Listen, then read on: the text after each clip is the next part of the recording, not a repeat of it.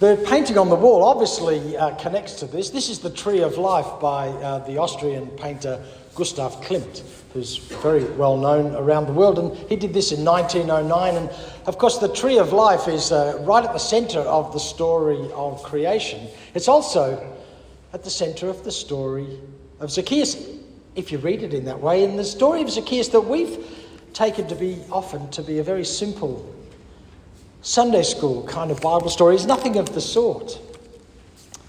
For example, we're not going to go in this direction, but for example, the tree that Zacchaeus climbs is a fig tree. And the fig tree is one of the great symbols of the nation of Israel. So you could go in a whole bunch of different directions. But the most important thing to know about the story of Zacchaeus is that he was a tax collector. He was a chief tax collector, and the gospel goes on to tell us he was rich, which is kind of redundant. It's like being a venture capitalist. Oh, and a rich one too. No, there aren't any other kinds. And of course, in the Gospel of Luke, tax collectors and rich people come in for a beating from Jesus and from the disciples. To be rich and to be a tax collector is a significant problem. The tax collectors were despised by the Jews. You know the story, you've heard it all before. The Romans used a form of tax collection in which they empowered locals to collect the taxes for Rome for a number of different reasons. And there has been some work that's been done to suggest that maybe a third of a peasant's income would go in various forms of tax, possibly even more. And that person would usually be a local in the colonised place where they were, and they would collect the money on behalf of Rome. They wouldn't be paid. They would make their income by extorting more out of the population than the Romans required. So they weren't popular. Yeah, that sort of goes without saying too, isn't it? Not unlike those who are extracting the good gas and other products out of the Australian landscape, selling them overseas and charging us a fortune just to turn the lights on. We're all in the same boat. But the problem is that tax collectors were not only despised by the Jews, they weren't Romans either.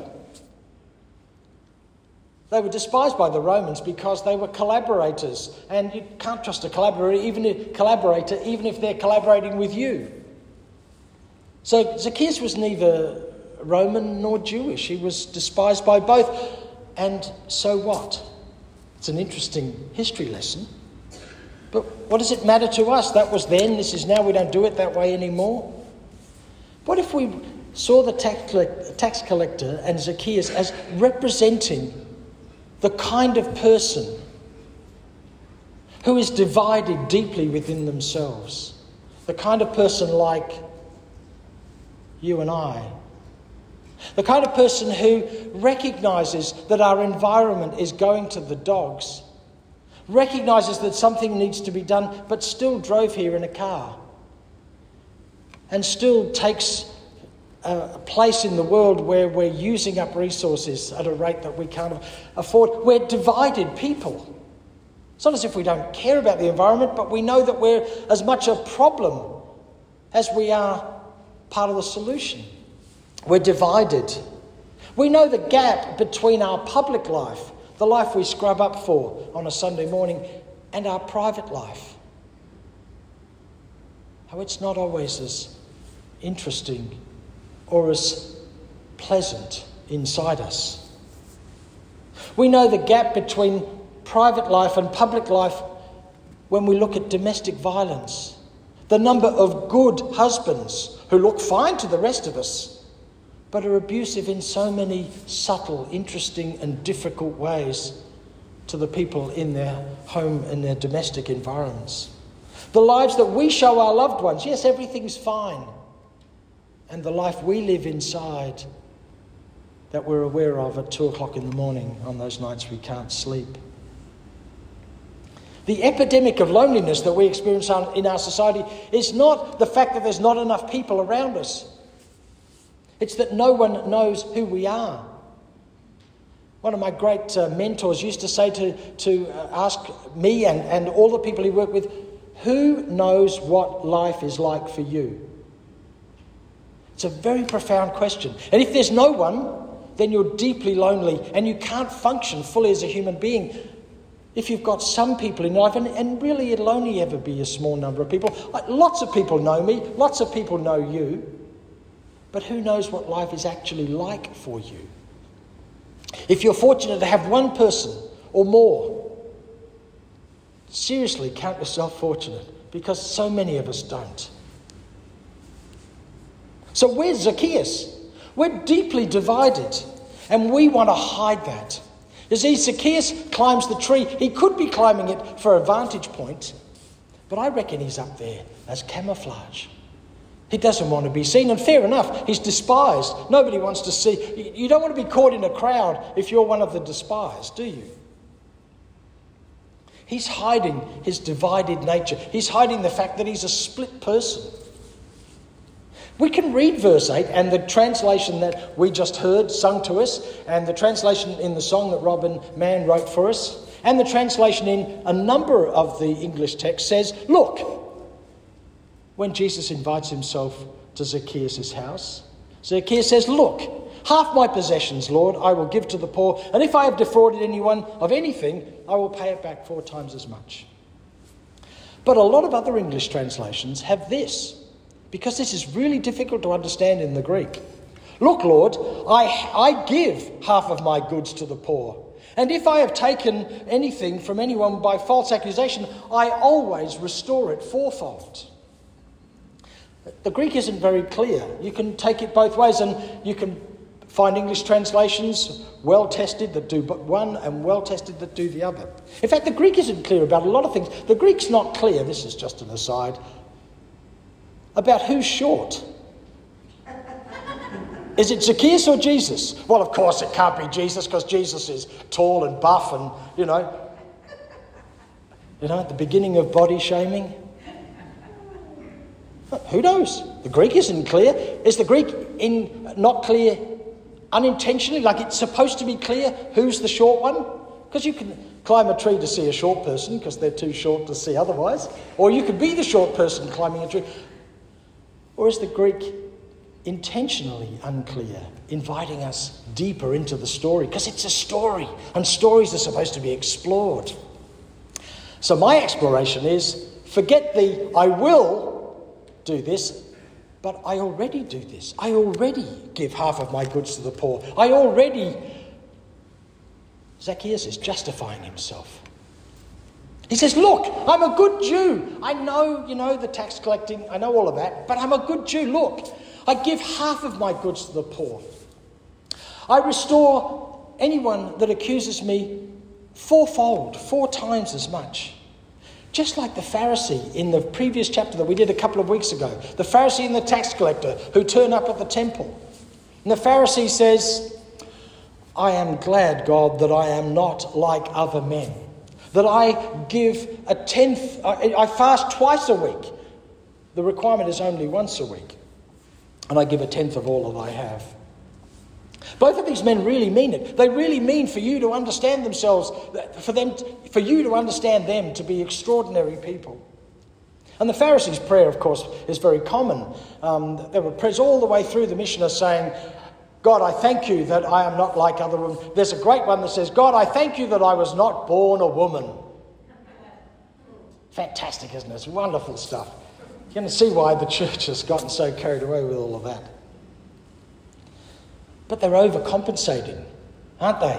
You can see it in them. Why do you need to tell me how good you are? We meet people like this all the time. We do it all the time. We overcompensate.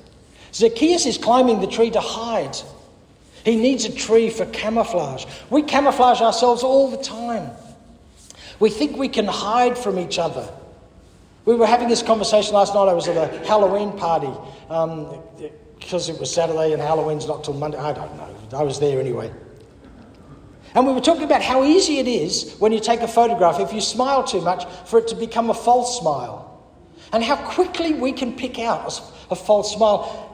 Nothing seems to be different, but it's all different, isn't it? We're so attuned to this. We think we can hide from each other, but it turns out we can't. And of course, We can't hide from God. We're like little children who do this and they think you can't see them. It's really cute. But it's nonsense. So how does Jesus respond to this bloke who's camouflaging himself, this bloke who's divided so deeply in himself? How does Jesus respond to a person who hides from their community? The person who turns up to church and smiles at everyone, but nobody knows what it's like for them. A person who's constantly justifying himself or herself to everyone else and to themselves. What does Jesus do? Well, he says, I'm coming to your house. He doesn't require a sign of repentance. He doesn't require somebody to live a good moral life. Jesus doesn't require anything from Zacchaeus at all. It's Jesus who says, hurry down, Zacchaeus, for I must stay at your house today. Jesus is doing this even while Zacchaeus continues to justify himself. Well, I give half of my income to the poor, and every time I'm accused of defrauding someone, I just get on and on and on. Even in the middle of that, well, Jesus is saying, come on, I'm coming to your place. Even in the middle of hiding ourselves, Jesus isn't waiting for an invitation. God never waits for an invitation. God is at the centre of who we are. Jesus says, I'm coming to your house. That's the home where you live, the centre of who you are, the deep part of who you are, where you really can't hide. You know, if somebody's coming around, we do tidy up, don't we? Try and make it look like we don't live like slobs. But we do, don't we? Everyone else does too, but we pretend we don't, so we tidy up and, God, I hope it looks okay, you know, put the whiskey away, do all those things to make everything look great. God comes right to the centre of who we are. And then Jesus says this, today, salvation has come to this house, this home, this centre. Why? Well, Jesus adds that too. Because he too is a son of Abraham. What? Because what? Because he's the son of Abraham? Because he's a human being? How does he get salvation? Well, he stays alive. That's about it. He's not dead. He's got a beating heart. Check your pulse. Yep, salvation has come. It's that simple. It's that revolutionary. It's that horrible. Because surely it's got to rely on something that I do. Surely I've got to front up. Surely I've got to get better. Surely I've got to promise a whole bunch of... No. And Paul, in the letter to the Romans, it apparently doesn't even matter whether we're alive. What can separate us from the love of God? Not even death. You don't even have to be alive. You could be dead. And salvation still arrives. There's nothing that you have to do. Just be there. Remember we used to play hide and seek? What happens at the very end of the game? Do you remember?